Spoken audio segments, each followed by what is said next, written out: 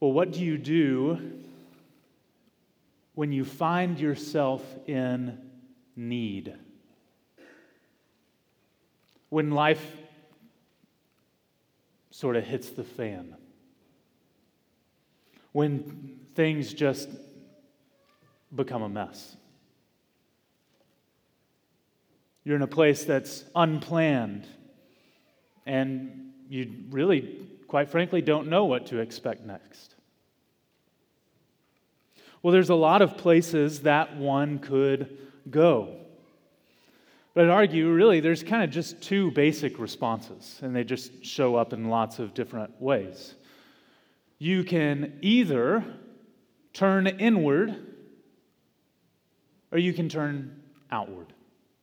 Those are really your two options. If you're the kind of person who turns inward, you'll likely find yourself thinking in those circumstances, okay, I'm going to fix this myself. I'm going to pull my bootstraps up. I'm going to make things work, figure out how to get through this, how to solve these problems that are in front of me. Might throw some money at the problem, might read some books on how to straighten your own life up. You might read some articles on the internet, listen to some podcasts. Think about your problem and sort of how to fix it. You've resolved in your mind, I'm never going to let this happen again. We're going to make sure that this gets fixed. Some of you might even be able to say this phrase back to me because you heard it as a kid, but God helps those who help themselves. It's the American way. It's a pretty common instinct in most of us. Self-sufficiency. That's the response that most of us generally are trained to have when we are in need. Turn inward to find your greatest help.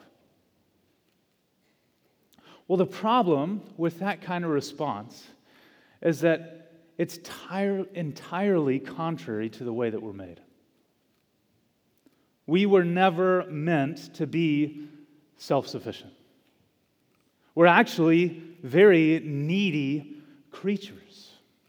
And what I love about this psalm that we're going to find ourselves in this morning is that it comes and upsets and disrupts our self-reliance. It disrupts our self-sufficiency, our tendency to turn inward, and instead it leads us to that better way, to turn outward. To turn outward and upward to God.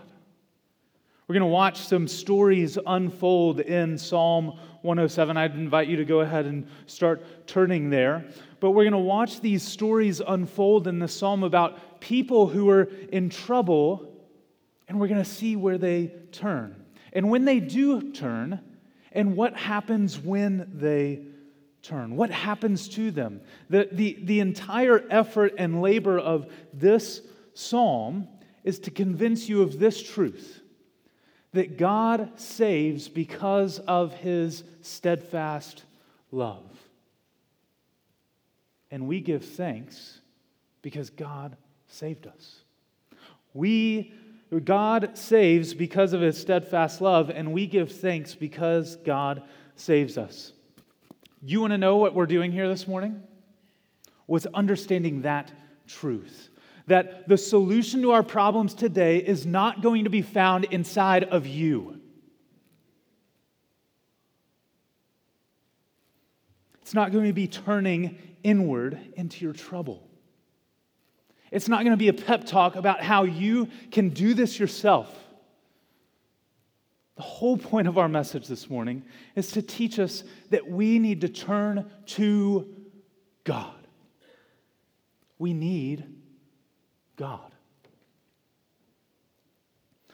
Now, you might hear that idea, and you might think, Johnny, doesn't that sound kind of basic?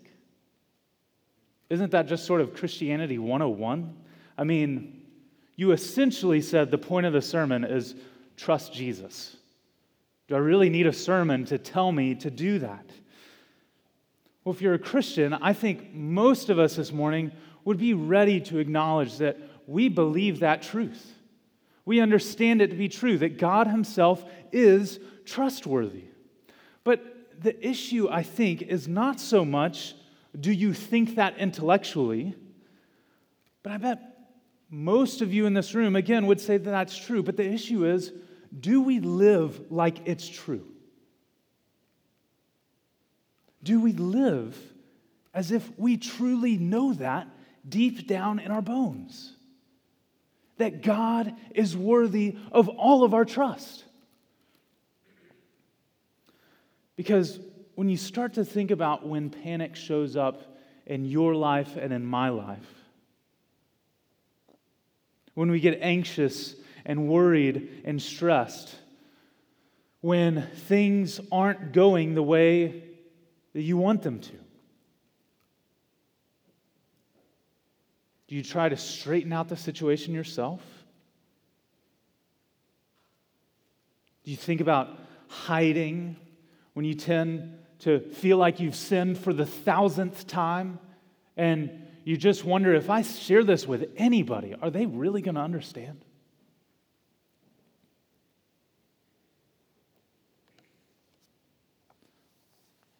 When you think about all the safety nets that we put in our lives to protect us from actually needing God's help, when you think about all of those things, I think it's safe to say we need this sermon. We need to hear about the trustworthiness of God and why it is that we can give thanks to him. So if you have your Bibles, turn to Psalm 107. Psalm 107. Now, I'm likely not going to hit every single verse that's in this psalm, but my goal is that we would get the big picture, the main idea of this passage together. We're going to hit the big movements of the passage. And so we begin in verse 1 of Psalm 107. And it begins sort of with this bold preamble, this call to God's people. And it begins, "Oh, give thanks to the Lord, for he is good.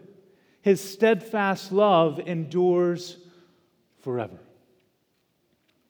Now, if you're familiar with your Old Testament, you might recognize that phrasing, some of those words in there, that's repeated quite a bit in the Old Testament. Specifically, those words that are translated together, steadfast love. It's a word that's used only to describe the Lord's love for his covenant people. The covenant love of God. It's God's promise-keeping love. It's a special word. It's reserved only for his people. It's his, I'm never going to fail you. You can count on me. I'm going to say that I am going to be there when I say I am going to be there kind of love. It's his loving kindness. It's his loyal love, as some translations would put it.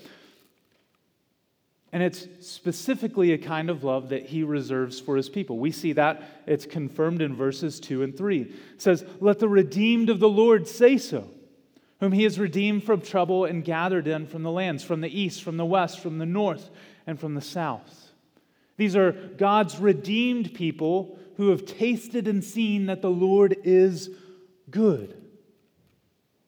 And what follows after this call that we would say that God's love is good is a series of pictures of the Lord's steadfast love and the way that it plays out. You could sort of read the rest of the psalm sort of like a family photo album. And every page, here onward, is highlighting the steadfast love of God. When things go wrong, when we're foolish, when we sin, when we're weak, when we, quite frankly, just don't know what to do. Here is how the steadfast love of God shows up. Or another way to put it, each of these stories answers, why should I trust God? And why can I thank God? What we're going to see is a series of 4 stories, and these people are in trouble for various reasons. So we'll hit 3 of those reasons. Some, movement 1, some are fainting. They're weary in their trouble. Others are foolish. They've made sinful decisions. They have landed them in the hardship that they're in. And then others are fearful. They simply don't know what to do. They're overwhelmed. They're at the end of themselves. Well, what do people do in these circumstances? How do they respond? How does the Lord's love show up for them? So story number 1, God's steadfast love and the fainting. God's steadfast love and the fainting. Verse 4, some wandered in desert wastes. They found no way to a city to dwell in. Hungry, thirsty, their souls fainted within them. The story begins with a people who are wandering and destitute. They lack even basic life necessities. They're wandering in a desert waste. They don't have a city that they can dwell in. We aren't exactly sure how they got there. We aren't told if Bill forgot to charge the GPS. We aren't told if somebody held the map upside down in all of Jerusalem. They were trying to go to Jerusalem, but they ended up somewhere in the desert. We aren't told exactly what's going on here. We're just told plainly that it's the case. They're lost, they're wandering, they're in need. Now, I'm not sure how many of us, when we read that, can really feel like we closely identify with lacking so much that we don't know where our next meal is going to come from, or where our next drink of water is going to be. And I think we can be thankful that many of us have never found ourselves in that kind of circumstance. Now, some of you may have known that.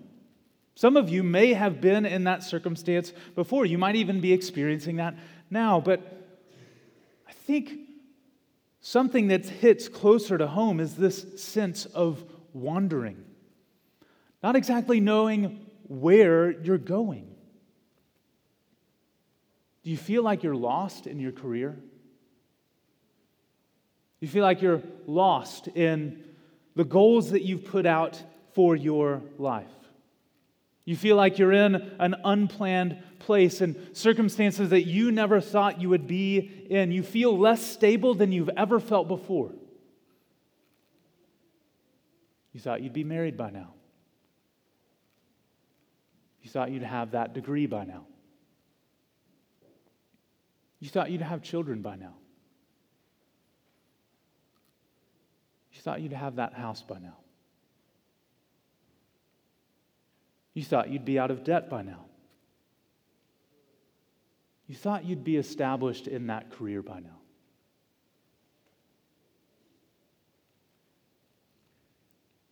Or maybe you've gotten all of those things and you still feel like you're wandering.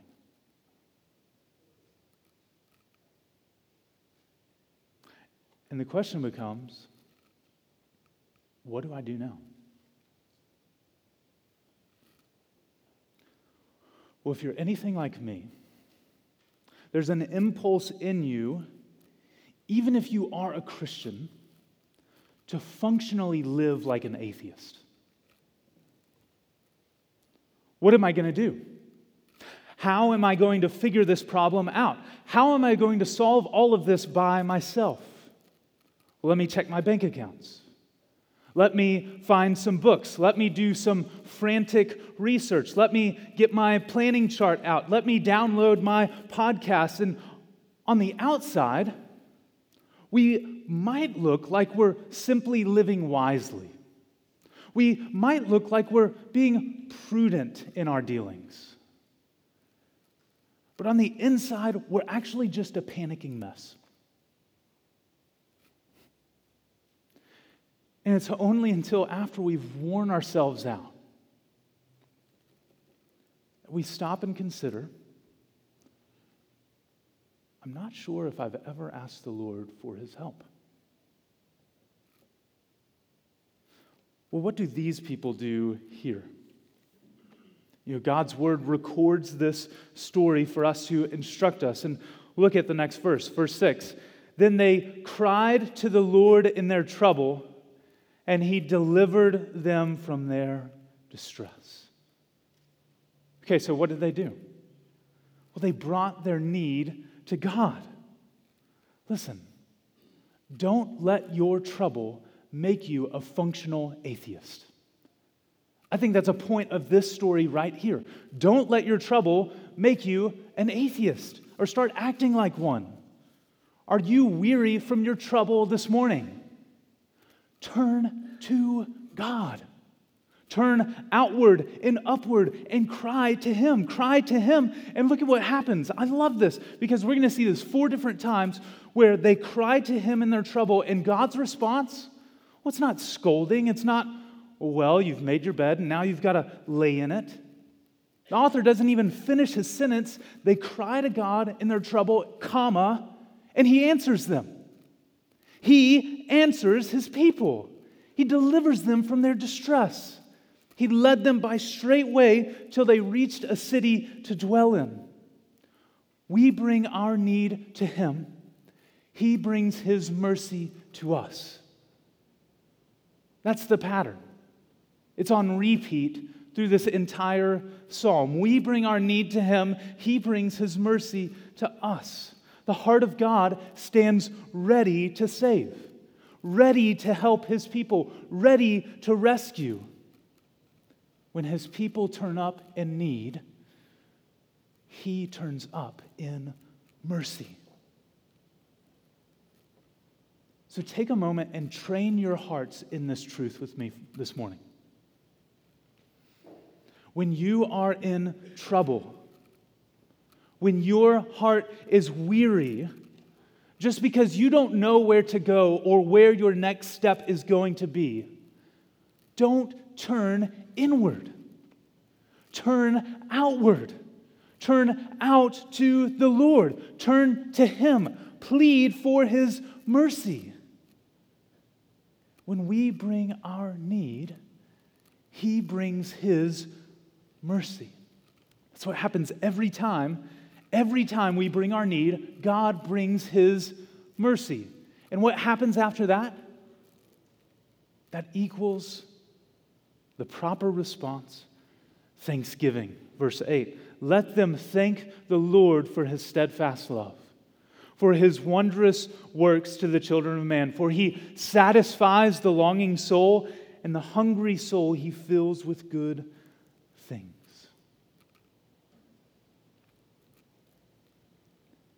Well, what about when the stakes are higher? What about when it's your fault and you know it and you did it willfully? What about when the trouble that's in your life is there because of your own sin? What then? What do you do then? That's what the next 2 stories are about. Point 2, God's steadfast love and the foolish. Verse 11, some sat in darkness and in the shadow of death, prisoners in affliction and in irons. So these are folks who are enslaved, either in themselves or in an actual prison. They're enslaved in some sort of way. In the next story, in verse 17, the people are so afflicted that they've lost their will even to live. They don't want food. Describes them as near the gates of death. These people are in a bad spot. Affliction, misery, chains of iron. Well, why? Why are they there? Verse 11, for they had rebelled against the words of God. They had spurned the counsel of the Most High, and so he bowed their hearts down with hard labor. They fell down with none to help. How did they get there? It wasn't by mere happenstance. It wasn't because somebody held the map upside down. They were there because of their willful sin. They spurned God's word, the counsel of the Most High. They weren't interested. They had the Burger King mentality, I'm going to have it my way. Self-rule, self-willed, self-reliant people. They spurned God's counsel. They did whatever they wanted. And it brought hardship in their life. I want us to pause and see how this story is different than the last one, isn't it? It's a darker story than the last one in many ways. And yet at the same time, I think this is one that people can still identify with if they're honest. You know, it's likely the way that many feel who struggle with patterns of repeated sin, with patterns of addiction. This passage puts some actually really helpful imagery to likely what it feels like to somebody who's ensnared in sin. Whether that be alcohol or substances, pornography or the praise of man. At some point, those hidden, guilty pleasures become painful. They start to hurt deeper than we ever thought they would. And we end up in this cycle of repeated self-deception and self-destruction. And one day you look up and you're not having fun anymore. And you start to wonder,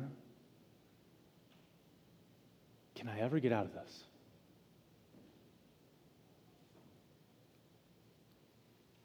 Is there any hope for change? The sin that used to bring sort of this rush or thrill with it just feels oppressive now. It's not what I thought it was. You know, some of you in this room, you hear that language of shackles and chains and a dungeon, and you might be saying, that's exactly what I feel like in my sin. I feel like I can't go anywhere.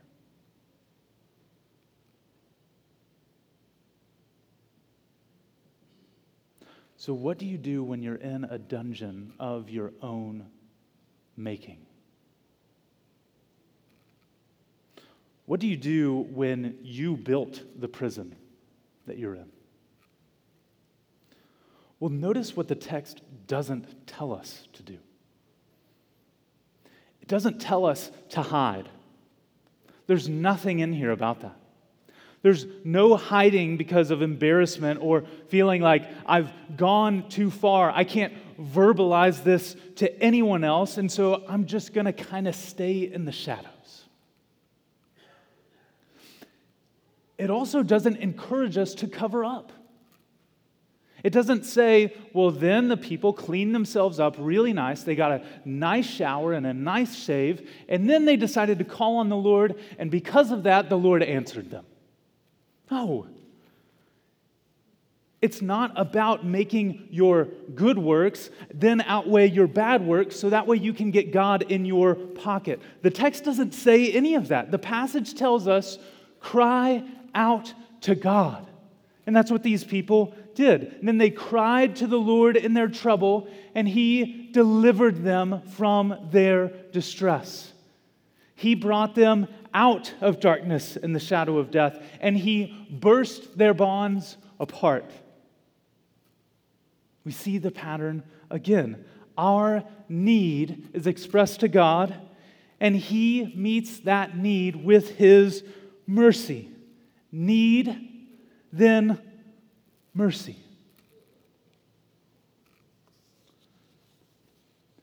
I think some of us need to feel the shock of these last two stories.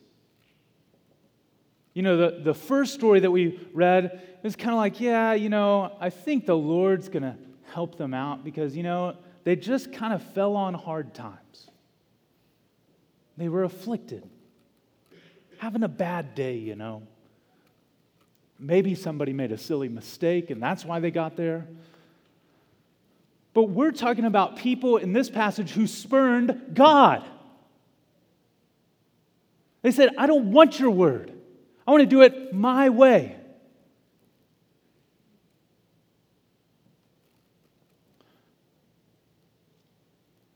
But still, how does the passage go? They cried to the Lord, and before the sentence is even over, mercy. He delivered them from their distress. It's that fast. If you understand God to be holy, that sentence should almost offend you. Should bother you a little bit. It should unsettle you. Why does the author go that quick? That's definitely not how people act. Think about how we act. After somebody just totally wrecked themselves, you knew it was coming, you had warned them, they went ahead and did it anyway. And then finally, when they start crawling back to you, you may not say it, but how does it go in your heart? Well. Look what the cat dragged in. No. Let's just sit in this for a little while. I'm going to enjoy this for a little while. Isn't that our instinct? Isn't that the way that we sort of naturally respond? That's not the way the Lord responds. He acts. He rushes to them, mercy. They bring their need. He is there. He is ready. Y'all, this is why we love the prodigal son story so much, isn't it? What's so shocking about the prodigal son story? I mean, the son is such a rebel. He's a terrible son. He's a shameful person. And then there's just this small, tiny little inkling of a thought of, I think I need to repent. I think I need to turn back to my father. And he comes to his father and he starts going towards him. And his father hikes up his robes and he starts running after him. He embraces him.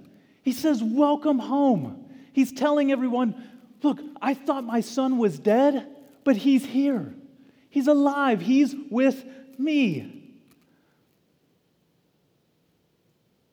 No, even for the person in this room whose sin would make you blush. For those who cry out to God and turn to Him truly, it's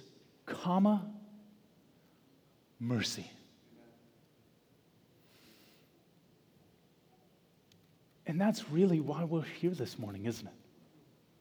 That's the whole reason we gather here, is to remember God's mercy to us. We don't deserve it. We don't deserve His loving kindness. That steadfast love is unearned.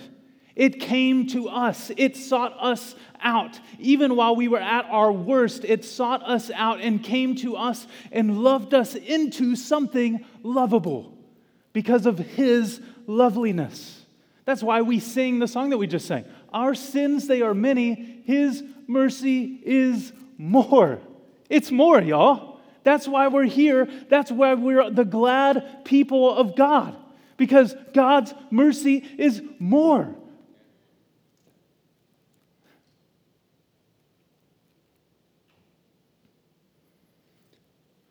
So we've seen trouble come to those who are fainting. We've seen trouble come to those who are foolish. But what about when you don't really have a hand in any of it at all? When trouble comes, and it wasn't even because you did anything, it's just kind of life happening. The cancer diagnosis comes. The car just crashed. The divorce was finalized. The house burned down. Whatever those situations are, that this wasn't a you thing. What do you do in that moment? How do you respond in that moment? That's where many of us may be this morning. Well, what does this psalm teach us? Well, point 3, God's steadfast love and the fearful. God's steadfast love and the fearful. Verse 23, some went down to the sea in ships, doing business on the great waters. This is a bunch of sea merchants. They're traders. They're trading different commodities. That's really all that we know here, what's going on here. They're likely, probably doing well, working hard, turning a nice profit. Nothing good or bad about them, just going about their business, probably doing it well. And then it says, they saw the deeds of the Lord. Okay, well, how so? How did they see his deeds? Verse 25, he commanded and raised the stormy wind, which lifted up the waves of the sea. They mounted up to heaven. They went down to the depths, and their courage melted away in their evil plight. They reeled and staggered like drunken men and were at their wits' end. Why do they have a problem? Well, their problem is, of course, that there's this massive storm threatening their lives, and they're losing their minds. It says that they're at their wits' end. The extent of their human wisdom is swallowed up, and there's literally nothing that they can do to reverse the situation or get themselves out of the pickle that they're in. Well, why? Well, it's not because of them. It's not because of their sin, like we read in the last two stories. They're just selling stuff. Well, who's the cause then? Who's behind all of this? It's the Lord. What does it say? He commanded and raised up the stormy wind. You know, in the last story, God brings his loving discipline and pain because those people had rebelled against the words of God. But that's not what this story is.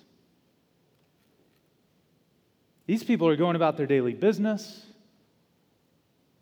And then in the midst of all of that, God raises up this stormy wind. Interesting. You know, you might be thinking, did it just say that God caused that storm? I thought God calms the storm.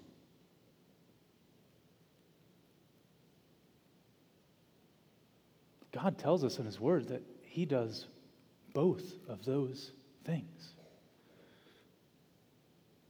The first one, calming the storm, I think we kind of all expect that one, don't we?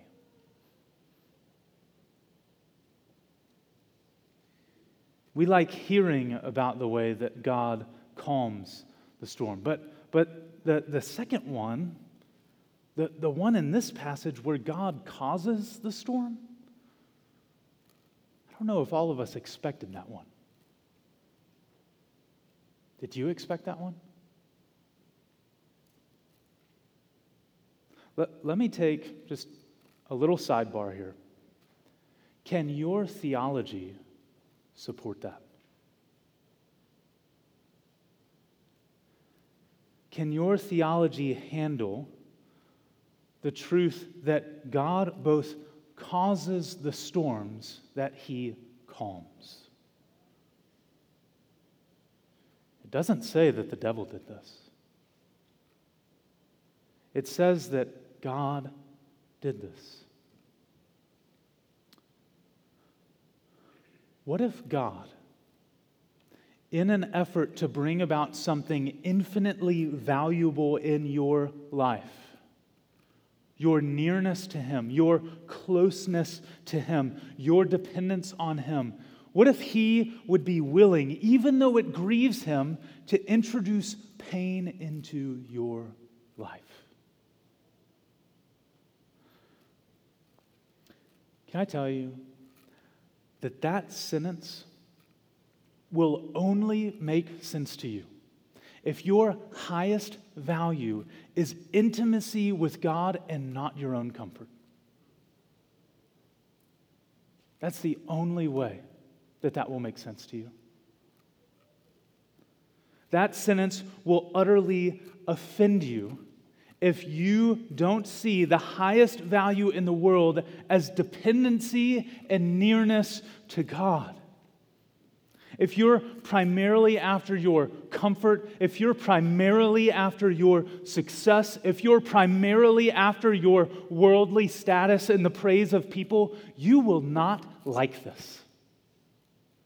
You won't. You won't like this story. You won't like the thousands of other stories in the Bible like it. You know, there's only a couple of options of ways to respond to a passage like this. You can either, one, become a cynic. When you get to passages like these, you read it and think, well, if that's how God is, I don't have much of an interest in that God. That's not for me. I'm fine on my own.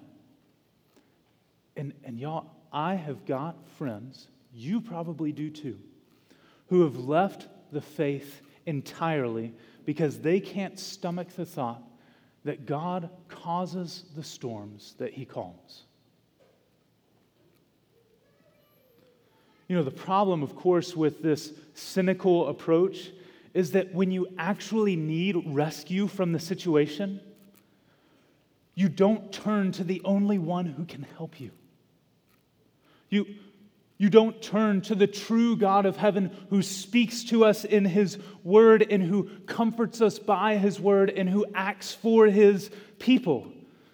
Because you've resolved in your heart that you'll go anywhere else other than God himself. Or you can take the second, also unbiblical approach of being more of a stoic. What do I mean by that? Well, this one can sometimes sound a little more spiritual. You're essentially a fatalist. Maybe some of those more reformed-leaning Christians go this direction. You go down this road where you rightly understand that God is sovereign in all of his ways, but then you wrongly respond to his sovereignty with prayerlessness. We may just sort of think, well, you know, God's got it under control. Well, why does he need to hear from me?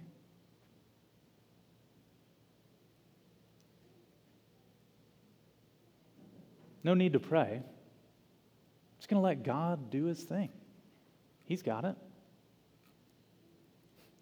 That might feel or sound spiritual, except that's not how God tells us to relate to him. That's entirely unbiblical. The Bible says both and. Yes, God is absolutely sovereign over every single molecule that's in this entire cosmos. He's sovereign over every event that will ever happen to you or to anyone else. And plead with him. and beg him and ask him for mercy. Because, y'all, if God is that sovereign, he doesn't just plan the ends, he's also sovereign over the means. And he may very well mean for you to pray for your lost friend. He may very well mean for you to pray for your mother, for your wayward child, for that sickness and suffering that's in your life. He may intend in his sovereignty for you to be a participant in his purposes through prayer. And by so doing, he changes you. He molds you. As you draw near to him, he draws you nearer to him. So the Christian response is not cynicism or stoicism, it's need. The Christian response is need and pleading with the Lord. That's exactly what these sailors do. Then they cried to the Lord in their trouble, and he delivered them from their distress. He made the storm to be still, and the waves of the sea were hushed. Then they were glad, and the waters were quiet, and he brought them to their desired haven.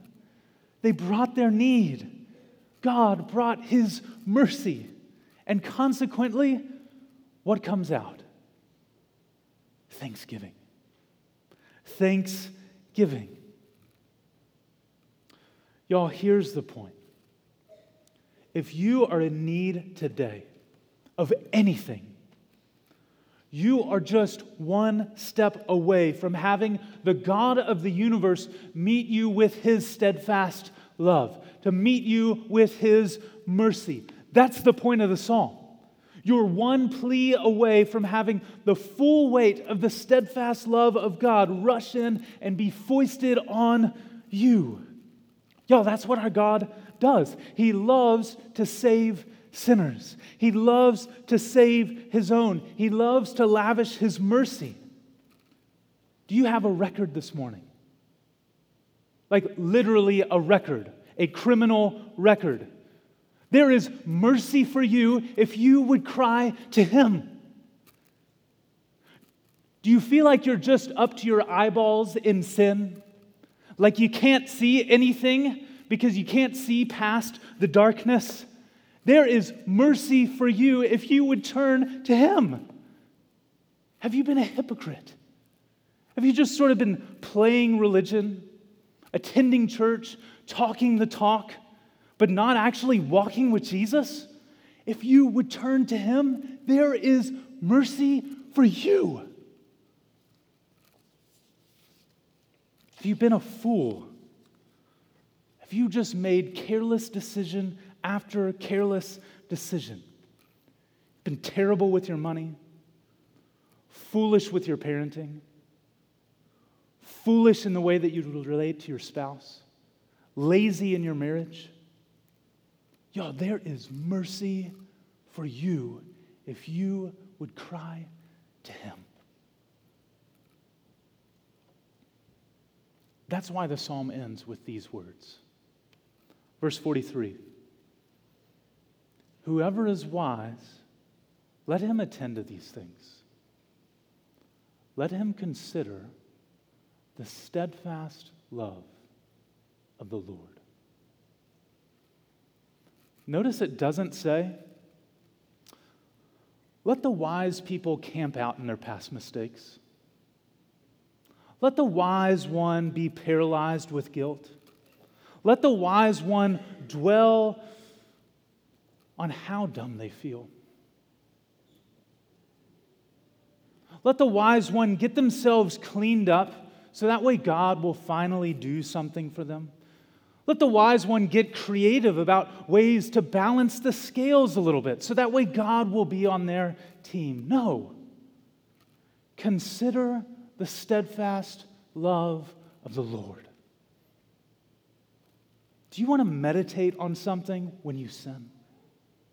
Do you want to meditate on something when you struggle, when you have pain, when your child wanders from the faith, when you sin in the most embarrassing and shameful way that you don't feel like you can tell anyone? Well, don't meditate on you. Meditate on the steadfast love of God. Consider His love. Consider His steadfast, ever faithful, never changing, covenant fulfilling, always showing up love. And where do we see that most powerfully? In the cross of our Lord Jesus Christ, where His arms were stretched out for us, His hands were nailed to the tree for us, as if to say, I know you've put me here, but my love is why I'm here. Your sin placed me here, but my love bound me to come here for you. For you. That's why I'm here. I'm here because I love you. Turn to me. Turn to me, all the ends of the earth, and you will be saved. I am your God. There is no other. I'm the one who died for you. I'm the one who was buried for you. I'm the one who was raised for you. I'm the one who is now interceding for you before the Lord Almighty. Who can bring a charge against God's elect? Nobody. They have the Lord of the universe on their side. Why? Because of the steadfast love of God. And y'all, is that not reason enough for us to give thanks? Let's pray.